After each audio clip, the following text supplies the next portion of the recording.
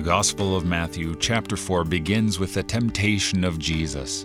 And like the reading says, this is an exciting battle between God and Satan. Not that they are one and the two on equal terms, but that the Lord Jesus is subversive in his conquering of Satan. He is as a man. Now the devil hears the voice of God, thunder.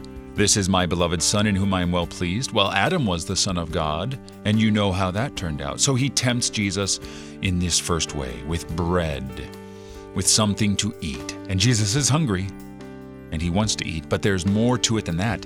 For the Gentiles were as rocks compared to the bread of the Hebrews.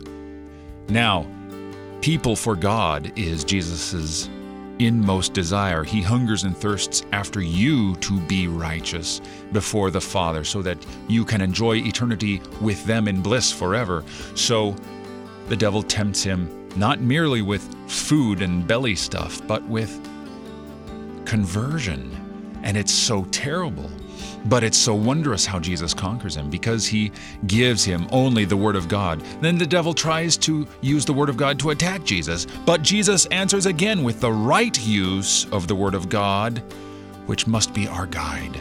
We must rightly use the Word of God to defend against the attacks of the devil.